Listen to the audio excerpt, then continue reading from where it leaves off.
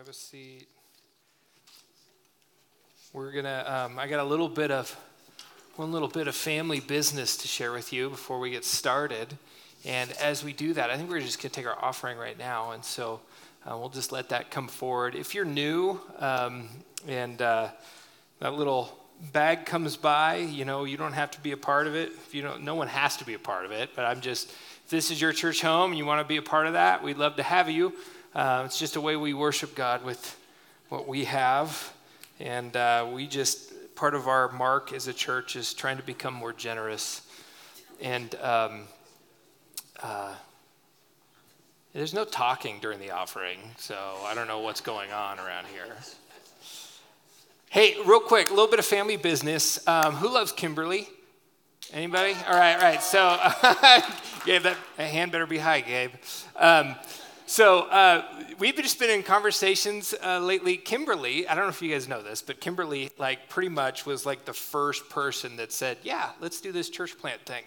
All the way back in June of 2011, Kimberly kind of behind the scenes began to help Angela and I coordinate meetings and getting some people together and just all the things that come with doing this whole church plant thing, website stuff, database work, all the stuff that's behind the scenes, the nitty gritty. And so she's been on staff for now a long time. And we've just been having conversations lately, and we just feel as a leadership and just through our conversations that we would like to bless Kimberly with a sabbatical. And what a sabbatical is it's not like a vacation. Well, it feels good. But it's this focused, more intentional time of seeking the Lord and resting and recovering and rejuvenating and getting a new perspective. I just want you to know that there's nothing wrong with Kimberly. There's not this is not disciplinary or anything. She didn't cuss me out in a staff meeting or anything like that. But we're just sensing this is a perfect time to love on her and love on Gabe in this season of their life and just get some rest. And so April 1st, that begins. I cannot tell you how terrifying that is. But April 1st, I'm just kidding. April, what's that? No, it's not a joke. That's April 1st. That's when jokes happen. This is March. What day is this? Yeah, so though this is really going to happen for about 6 to 8 weeks. You're not going to see Kimmy unless she lets you. She's going to hide around town, and she's got some mustache disguises. But you're not going to get emails from her. She's not going to be coordinating anything. She's going to be resting, okay? And which is really great, and I'm super excited for her and for us. But what we need is, Kimmy does a lot of things. She's very administrative.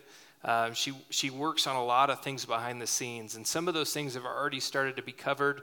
But if you are kind of administrative and maybe you've been a part of this church for a week or maybe 3 years or whatever, and you're man, I'd love to jump in. I'd love to help out behind the scenes and help those things kind of come together. We would love to talk to you because this is going to be a great opportunity for her and Gabe. And yet at the same time, there's so much that happens around here. So if you're feeling like you'd like to be a part of that, even for a temporary time, please let us know. There's a connection card in your row. And deal? Okay, let me pray. Let's get started. God, thank you so much for gathering us together. My sense is in this place at this moment, there is much of a spectrum on how we arrive here today. And we arrive here today hurt, some of us, confused, jaded, maybe broken, maybe callous to the point where we just don't even think you have a chance of getting in. And God, this morning, I know that this passage we're dealing with, that something so familiar to us, what we know as the Lord's Prayer, it has the opportunity to become one of those things that we just memorize and know and forget. forget what it means, forget what you were trying to say through it. But this morning, God, may it be something fresh for us. May it be an entrance into your kingdom at work in our lives. And maybe for some of us this morning, we really need that. So God, open our eyes, open our hearts. Heal us in a new way this morning. We pray these things in your name. Amen. Real quick recap. Last week, we talked about giving, praying, and fasting. We talked about this idea that Jesus was pushing back and saying, hey, when you give, when you pray, and when you fast, don't be like the hypocrites who do certain things to gain attention for themselves. And so last week, the message wasn't about giving per se, and it wasn't about praying per se, and it wasn't about fasting. It was about our heart behind these things that actually are entryways into God being at work through us. Remember, we talked about how as a Jewish person, giving to the poor, that was part of the fabric of what it meant to be Jewish. And for the people up in the Gospel Triangle, this area of Galilee that Jesus is teaching in the Sermon on the Mount, that was just what you did. You gave to the poor. You oriented your life around the teachings of the Old Testament that had to do with the poor. When we talk about prayer, he says, and when you pray, don't be like the hypocrites and stand on the street corner. And much to, I think many of you understand this, but there was a rhythm to the day for a Jewish prayer. Okay? It's much like in some Muslim circles, and in all Muslim circles, there's certain times of the day you would pray. It's the same thing in Judaism. If you were an Orthodox Jew, you would pray at certain moments of the day. So it was just kind of a given. And when Jesus said, when you pray, do it like this. Don't do it like this. And then there was this idea about fasting. And so you can check this all out last week on the podcast, but today we're going to focus in on this section within the section last week on prayer. And this is where we get the Lord's Prayer. Now let me just ask a question as we start. And you can shout things out. Okay, so prepare yourself. What was the central message of Jesus? Anybody? What was the main thing? Love? Who said love? Love? Okay. Anybody else? Serving others? Anything? Where? The kingdom has come. Yes. That was the central message. It wasn't hell. It wasn't heaven. And yes, all these things have, love has to do with it, serving others has to do with it, but Jesus' central message was the kingdom is here. The kingdom of God is here. The kingdom is near, he would say, in many times. In Matthew, he says, the kingdom of heaven is here. Now, he sums it all up in Matthew chapter 4, verse 17. We've already read this a few weeks ago, but it says this: from that time on, Jesus began to preach, repent, for the kingdom of heaven has come near. And that word repent is something that I think that we get sideways with a little bit. When we think of that word, it has some effect on us. But what it means is to change your mind. It actually means to think about the world in a whole new way and live differently in light of that. That's what Jesus is saying. He says, repent, turn your mind around, turn your life around, because the kingdom of heaven has come near. And what he means by the kingdom of heaven, that it's not just a place you go when you die, okay? And we talk about this all the time, that the gospel isn't about a ticket to heaven. It's not just a place you go where you die. It's never somewhere else. It's always right here. See, when Jesus announces it, he's announcing that the kingdom is now on earth and it's right in front of you. And he uses different language. The different authors in the Gospels, the different biographers, Mark, Matthew, John, Luke, the rest of them besides Matthew, use the term kingdom of God. Matthew, writing to Jewish readers, is supplements God for heaven. He interchanges God and heaven. So God and heaven in his mind are synonymous. So what is the kingdom of God? What is it? It's where God's rule, God's reign happen. It means where things are functioning how God intended them to happen, and they're working in a manner that God's presence has come near, and that is all happening as it's supposed to. It is open, it is available, and it's, as Jesus says, it's right in front of your face. It's right here. And how can Jesus say that? Well, Jesus can say that because Jesus is standing right in front of them. He's standing right in front of them, announcing that the kingdom of heaven is near, that he is king, that ultimately what they're going to see is that he is the embodiment of the kingdom of God in the flesh. That he's in the building. Now, if we review a little bit, the kingdom of God has some interesting present and future language to it. Sometimes in the Gospels, Jesus will say, the kingdom of God is here. And so it has this present feel to it, but it also has a future feel to it, like it's still coming, it's still on its way. He's inaugurated it, but it's not here fully yet. And we say things like now, it's here now, and it's not yet. And we live in the tension between the now and the not yet. And for some of you, this is review, but I feel like we had to kind of go over it a little bit again today as we're talking about this prayer. Because when God returns, when Jesus returns as the king to remake everything all new, he will complete it. He will finish it. And since we live in that time, scholars call it the time between the times. The time between the times. That's where we live. That's where we function. And there's two things I think we need to understand. The first one is there's more than one kingdom at work right now in this world. Scriptures tell us that there's the kingdom of God, which we've been talking about, and that Jesus announces is here. And scriptures also tell us about this kingdom of darkness, that there's another kingdom at work, that Satan's will is at work, that Wall Street's will is at work, that Assad, president of Syria's will is at work. There's a lot of different wills at work. There's Ryan Ashley's will that's at work.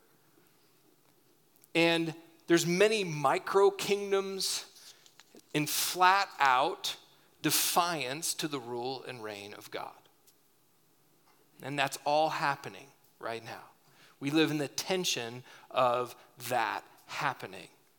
Now, the second thing we need to know is this, that the kingdom of God is always growing. It's always moving and happening and expanding. Jesus tells stories and parables to tell us about this.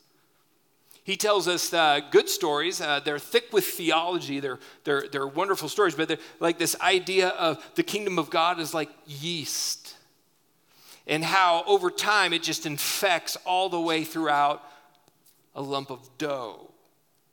And it has this effect on everything around it. And it's slow and it's unseen, but it's having an effect. He also talks about a mustard seed.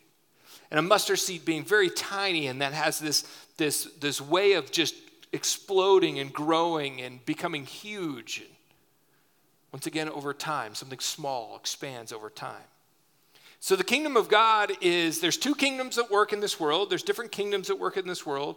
And the kingdom of God is always growing, always expanding, always having influence. But there's this kind of sinister ideology that many of us get caught up with.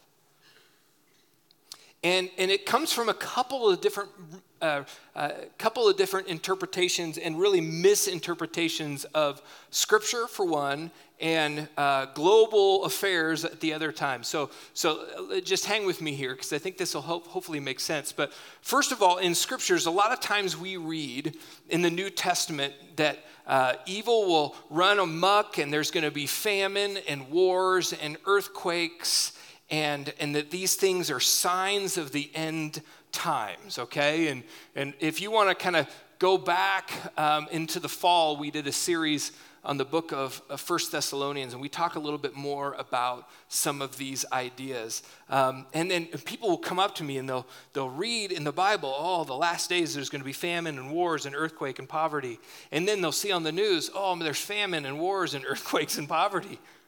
Are we living in the last days? This has got to be the last of the last days, right? And they'll ask me this, or they'll say this, and I'm like, my answer is yes. But we've been living in the last days for 2,000 years. And so there's this thing, Acts chapter 2, for instance, Peter, he does this whole, he references Joel, the prophet, and the prophet Joel talks about the last days and these things that are coming. And Peter references Joel, the prophet, in AD 33. Some of those same things you could read and interpret as being for us today. And so, yes, there are the last days. We feel like we're in this period of time, of this kind of cusp of human history, that's something that God's new world is happening and it is at work. And yes, at the same time, evil runs amok all around us, okay? So we sometimes misinterpret Scripture. We think that, oh, this was written for me. Right here, right now, this perspective of mine in the world. And then we kind of order everything around that. But we also misinterpret things from global affairs. You know, just this idea of looking at the news and seeing evil and injustice and poverty and disease and cancer and country music and all these things that are bad for us in this world. We see all these things just coming at us. And we think it's really dark. It's just like the darkest it's ever been right now, right? Anybody feel that way sometimes? I mean, you're watching the news, how could it get any worse? Right? And it's something that if you were to ask an anthropologist or a historian and just say, hey, is this the darkest it's ever been in the history of the world right now? You know what they would say? Absolutely not. They would say that. I mean, if they were an honest historian.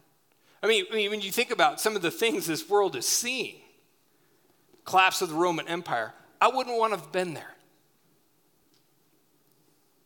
Nazi Germany, Mao, the fall of the Mayans, the plagues.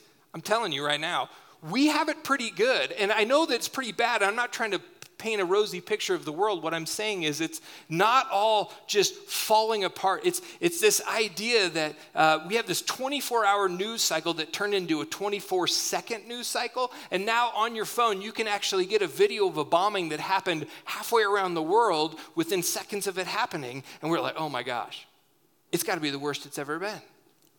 And I'm saying that because I think it's sometimes a dangerous way to think, because we can misinterpret our perspective on the world so much, and it's easy to think that the world is just getting worse. And what did Jesus say? Jesus said the kingdom of God is always growing. And he said it's always spreading and influencing and changing. And sometimes we forget in the West, because we think we're the center of the universe in the West, and really we're only 10% of the world's population, that God is doing, we forget God is doing great stuff all over the world. Think about China. 1 generation ago, there were less than 2 million Christians in China. In a single generation, after communism was pushing everything out, after a single generation, some people believe there's upwards of 120 million Christians in China. And our perspective in the West is, less people are going to church, and the kingdom of God is shrinking, and we're having a hard time because, we think things are just getting worse. And the reality is Jesus is back from the dead. And the Spirit is moving and working all over the world, and the climax is coming. And until then, we wait and we hope and we serve and we pray. Okay? Those are the things we're called to do. And what does any of this have to do with what we're talking about? Because let me just say this, if you buy into the idea that it's all getting worse perspective, that it's all getting worse, then there's this knee-jerk reaction to just kind of throw our hands up, okay? Hide out and wait for the whole thing to go sideways. There's actually a theology of this in the church that believes that this is how it's all going, that Christians just need to ride this out and to hold on. And that is nowhere in Scripture. That is nowhere in Scripture. What if, and that entire mentality is flat out wrong. What if that is anything but the gospel? What if the church is on the move? What if there are no limits to the power of Jesus? And what if Romans 8, okay? Romans 8 nails it when Paul says the same Spirit that raised Jesus from the dead lives where? In you. And remember, we kind of jumped on this phrase this last fall, talking in Thessalonians. We're people of the future, okay? We're people of the future, and that changes everything. And that means the future is not set in stone, that we actually play a part in what God is doing, and it means anything is possible. And so this is how we need to think. And what does that have to do with prayer? Well, it turns out kind of everything. And so when Jesus announces the kingdom and then he talks about prayer, he actually does this little side journey and he says, this is how you should pray. And so we're going to read the Lord's Prayer here because this is really the hinge to the whole Sermon on the Mount. It goes like this. This then is how you should pray. Our Father in heaven, hallowed be your name. Your kingdom come, your will be done on earth as it is in heaven. Give us today our daily bread, and forgive us our debts, as we also have forgiven, past tense, have forgiven our debtors. And lead us not into temptation, but deliver us from the evil one. So before we do anything, I just want to just start with this idea that I think Jesus has two presuppositions to prayer. Jesus' prayer has kind of two presuppositions in it that I think are really important for us to look at. The first one is this. I think Jesus presupposes that we live in a world where God's will is not always done. And this is a tricky conversation to have on a Sunday morning. There's some deep theology here that we don't have time to get into, and you might go, but wait a second. And that's fine. We can have that conversation, but we're just not going to have it right now, okay? So this idea that if there's two wills at work, okay, if Jesus says there's a kingdom of darkness and a kingdom of light and two different things happen, I think he presupposes that God's will is not done all the time on earth. Meaning there's some things that are happening on earth right now in this moment that are not God's will. There are some evil things happening to people right now. It's kind of overwhelming to think about. And we get kind of locked in our own lives. But as we speak, it's all happening. And is any of those evil things the will of God? No, absolutely not. And so God is at war with evil. God is against evil. And then there's certain ways we try to explain some of this stuff away. And there's just different ways to do it. There's just kind of this fatalistic look at the world that kind of says, well, whatever's going to happen is going to happen, you know? And then there's kind of this, sorry to offend some of you, but there's this really hyper-Calvinistic view of providence, something called meticulous sovereignty, that means that everything that happens in this world happens because God willed it to happen. Meaning cancer in your life and all these things that happen, abuse when you were a kid and wars in the other parts of the world, all these things that are happening are God's will in your life. That's an intense way to go. But evil runs amok in defiance, I believe, to God's plan and God's will.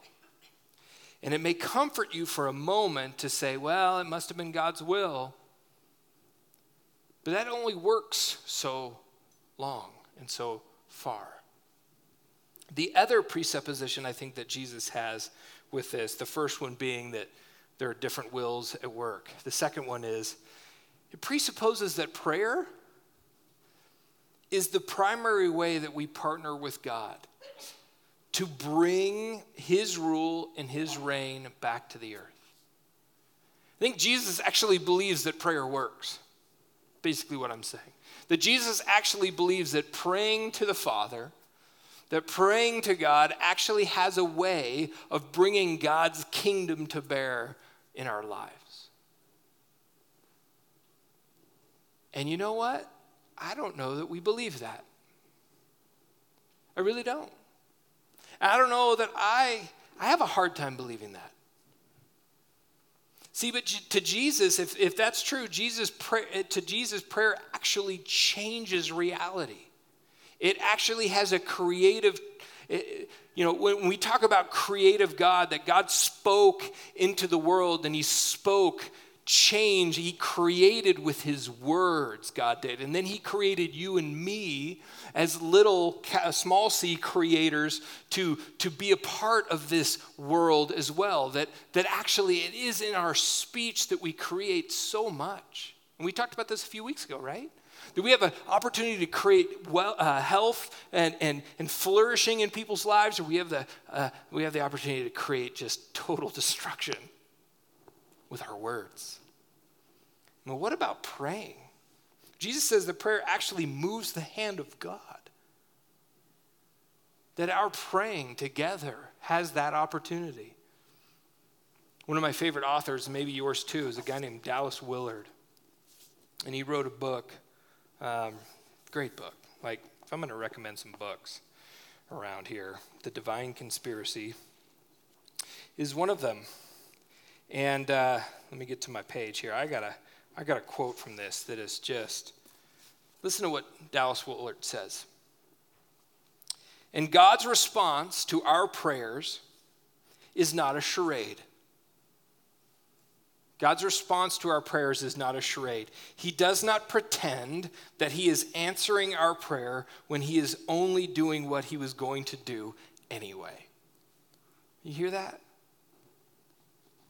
Our requests really do make a difference in what God does or does not do. The idea that everything would happen exactly as it does, regardless of whether we pray or not, is a specter that haunts the minds of many who sincerely profess belief in God. I know that haunts you, and it haunts me. God's just going to do what God's going to do, so why do I pray? It makes prayer psychologically impossible, replacing it with a dead ritual at best. And of course, does God respond to this? You wouldn't either. It's Dallas Willard. Jesus says, you have not because you ask not. He says that. And I went to seminary and I spent thousands of dollars and read a lot of books. And I learned what that means in context in its original language. You know what it means? It means you have not because you ask not. I mean, that's what it means. It's this idea that, like, a lot of us think that God's this giant chessboard master in the sky and a cosmic stare down with us. But God is a God who listens and responds. Jesus calls him out. He says, pray to your Father in heaven, which we talked about a few weeks ago is totally scandalous to call God Father. In this context, in the Jewish world he lived in, it's like this idea of a father bending down to hear what his child wants and needs. Some of us are living such shallow, kind of anemic lives because we do not pray. We just don't do it. We think, well, not like anything will change. But Jesus is saying, here's the invitation to pray to the creator of the universe, who responds, and that prayer actually changes reality and moves the hand of God. And there's this just deep theology of prayer and how we can partner with God in our prayer to bring about the kingdom on this earth, and we can change the world like yeast changes dough, like something subtle and something that happens under the surface and behind the scenes. It's not seen by everybody, and it changes us. Prayer does. And he says a couple things here, just 4 takeaways from the prayer before we finish up. First one, he says it's our Father, which means that you're praying in community. And some of you have a hard time praying out loud. And some of you have a hard time praying with others. And sometimes it's easier to say, I'll pray for you, than to actually pray for them right then. Like, what would it look like for you to do prayer together with your spouse and your family and your friends? And what if there's something going on in your life right now that you could just reach out and say, can you pray for me? Can we pray together? I mean, if this actually is Jesus' words, he says that God, this will move the hand of God. Well, and I think we should do it. And I think we should do it more. And I think we should practice it. And I think we should talk about it. And I think we should carve out time in our lives to do it together. And I shared with you before, Jesus prays to a Father, not a force. Prays to a Father who is not a vending machine. Prays to a Father who wants to stoop down and listen. This idea of humble dependence on God, and I think in the West, I think for us as Americans, and we have so much going for us, I think we don't really have this dependency on God that you see in so many other cultures and so many other, even poorer communities. I think we kind of equate God to kind of like praying to God and Jesus is kind of like a shot in our latte versus breath in our lungs. Like there's this dependency that comes from this mode of praying. And you know what the other thing is? And Jesus talked about praying and how you don't pray long-winded prayers, you know that? And then he comes in and you pray this prayer, you pray the Lord's Prayer, it's going to take you maybe 20 seconds. It's not long. It's short. And really what prayer does is Jesus is laying out it. Prayer reorders our desires. I mean, when you're praying things, your will be done, your kingdom come, we learn that we learn to yearn for God's kingdom, not ours. We learn that it's God's will that we want done and not ours. And it begins to kind of reorient everything from coming into it with like our own will, our own agenda, and it then somehow mysteriously the Spirit transforms us into believing, no, it's God's will, not mine. No, it's we learn to yearn and ache for the good of others in our lives. You know, when you pray for someone, when Jesus says pray for your enemies, you know what that means? I want you to pray for your enemies because I'm going to do something in you, not necessarily them. And when we yearn and ache for everyone to experience the forgiveness of God, it does something in us. It really does. And when we are done, our desires have been reordered to God and to others, and our desires diminish, and our mind is on God and what God wants. And then something crazy happens with that. When God's will becomes our will, we tend to feel like we're actually living in purpose, that we're actually living for a reason, that there's actually something that we can partner with and be a part of. When Jesus talked about let your righteousness surpass those of even the Pharisees and the scribes, we talked about what that meant. That means all the relationships in our lives are on a right footing and a right standing and that are flourishing. And that's how we were created. That righteousness actually means a right relationship with God, but not just that, because that's what the Pharisees were doing. And according to the law, they were doing everything right between them and God, but everything else pretty much stunk. Relationships with your family and your friends and your spouse and everything. And the relationship you have, I know this sounds weird, but with yourself, in right relationship. That's what righteousness is. But here's the clincher. Because we usually stop at the Lord's Prayer at the end of it and deliver us from the evil one. But you know what Jesus says right after that? For if you forgive other people when they sin against you, your heavenly Father will also forgive you. But if you don't, then your Father will not forgive your sins. Oh. This is the haymaker. Wait, are you telling me that if I don't forgive people, then God won't forgive me? That sounds like what Jesus is saying. That sounds like works-based forgiveness. I guess if you want to call it that, then call it that. That's what Jesus is saying. There's something in this whole kingdom exchange. That Jesus' number one reason for announcing the kingdom of God was to bring you and me back to God. There's this idea of restoration. Why we named our church Restoration is this bringing, returning something to its former owner, place, or condition. That's what Jesus' mission is, to return you and me to God. To reconcile that relationship, to make that relationship good again. And that happens through his forgiveness of us. But it turns out that part of kingdom living means that you and me forgive other people. That we just can't have this, well, God forgave me, but I'm going to hold this against you for the rest of your life. Do you see how backwards that is? The depth of God's forgiveness towards us is it's cosmically deeper than anything you and I experience in this time and space. And so the forgiveness that we're willing to extend is actually the fuel by which the kingdom grows. It's the yeast of the kingdom. It is the salt of the earth. It's when you're able to forgive people, and it might take a decade.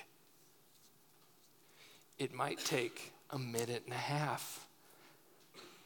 But that's the seed of the kingdom. That's the whole crux of the whole thing. Now, he's telling this to Jewish people who know what lex talionis is. Lex talionis is eye for an eye, tooth for a tooth. Take a pound of flesh for the pound of flesh that was taken from you. This is a culture of Judaism that knows nothing about enemy love. They have lived in such a way and have had to hide out in such a way, Roman occupation, whatever it is, from generation after generation, that all they can do is think about how to get back at their oppressors and their enemies. And Jesus says things that are absolutely scandalous.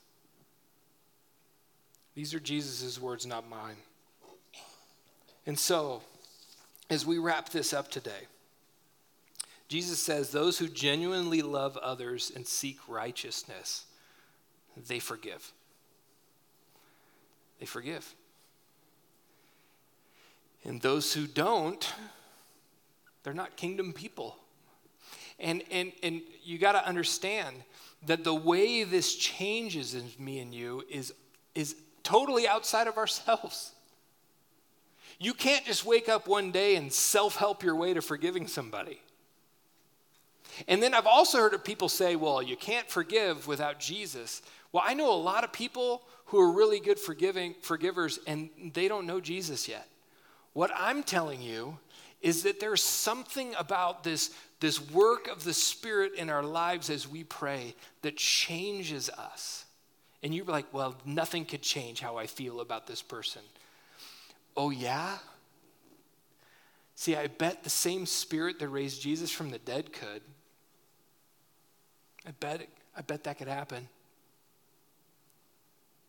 See, you know what's hard? Following Jesus. You know what's easy? Talking about following Jesus. And I'm just desperate for me and you to know what that's like, to actually follow Jesus in this, to take those steps of forgiveness in our lives that are so, you could walk out of here just going, Ryan, you're such a, if you took that next step, if you moved the needle of forgiveness in your life just a little bit more and taste the kingdom. You know what's really hard? Forgiving other people. You know what's really easy? Pretending that you love Jesus. See, if you want to taste the kingdom, you got to start somewhere quiet by yourself. And I'm challenging you to pray for the people in your life that you don't even want to speak to again, that have hurt you so bad. I want you to pray for them. And I want you to see what begins to happen. I mean, just honestly, even just one of those prayers like, God, I don't want to do this kind of prayer, right? I mean, those are the ones that, those are the most honest, vulnerable, real prayers you could give. But this is the fuel of the kingdom. Forgiveness is the fuel of the kingdom. And that's how it's spreading. That's how it spreads all throughout this world, silent, and not because someone else built another church building. That's not the spreading of the kingdom. That's growing institutional religion. I'm not opposed to church buildings, don't get me wrong, but I'm just saying the kingdom's different. Kingdom's totally different. It's unseen and it's moving. And God wants you to be a part of it. So as the band comes back up, let's pray. Let's do the work. Heavenly Father.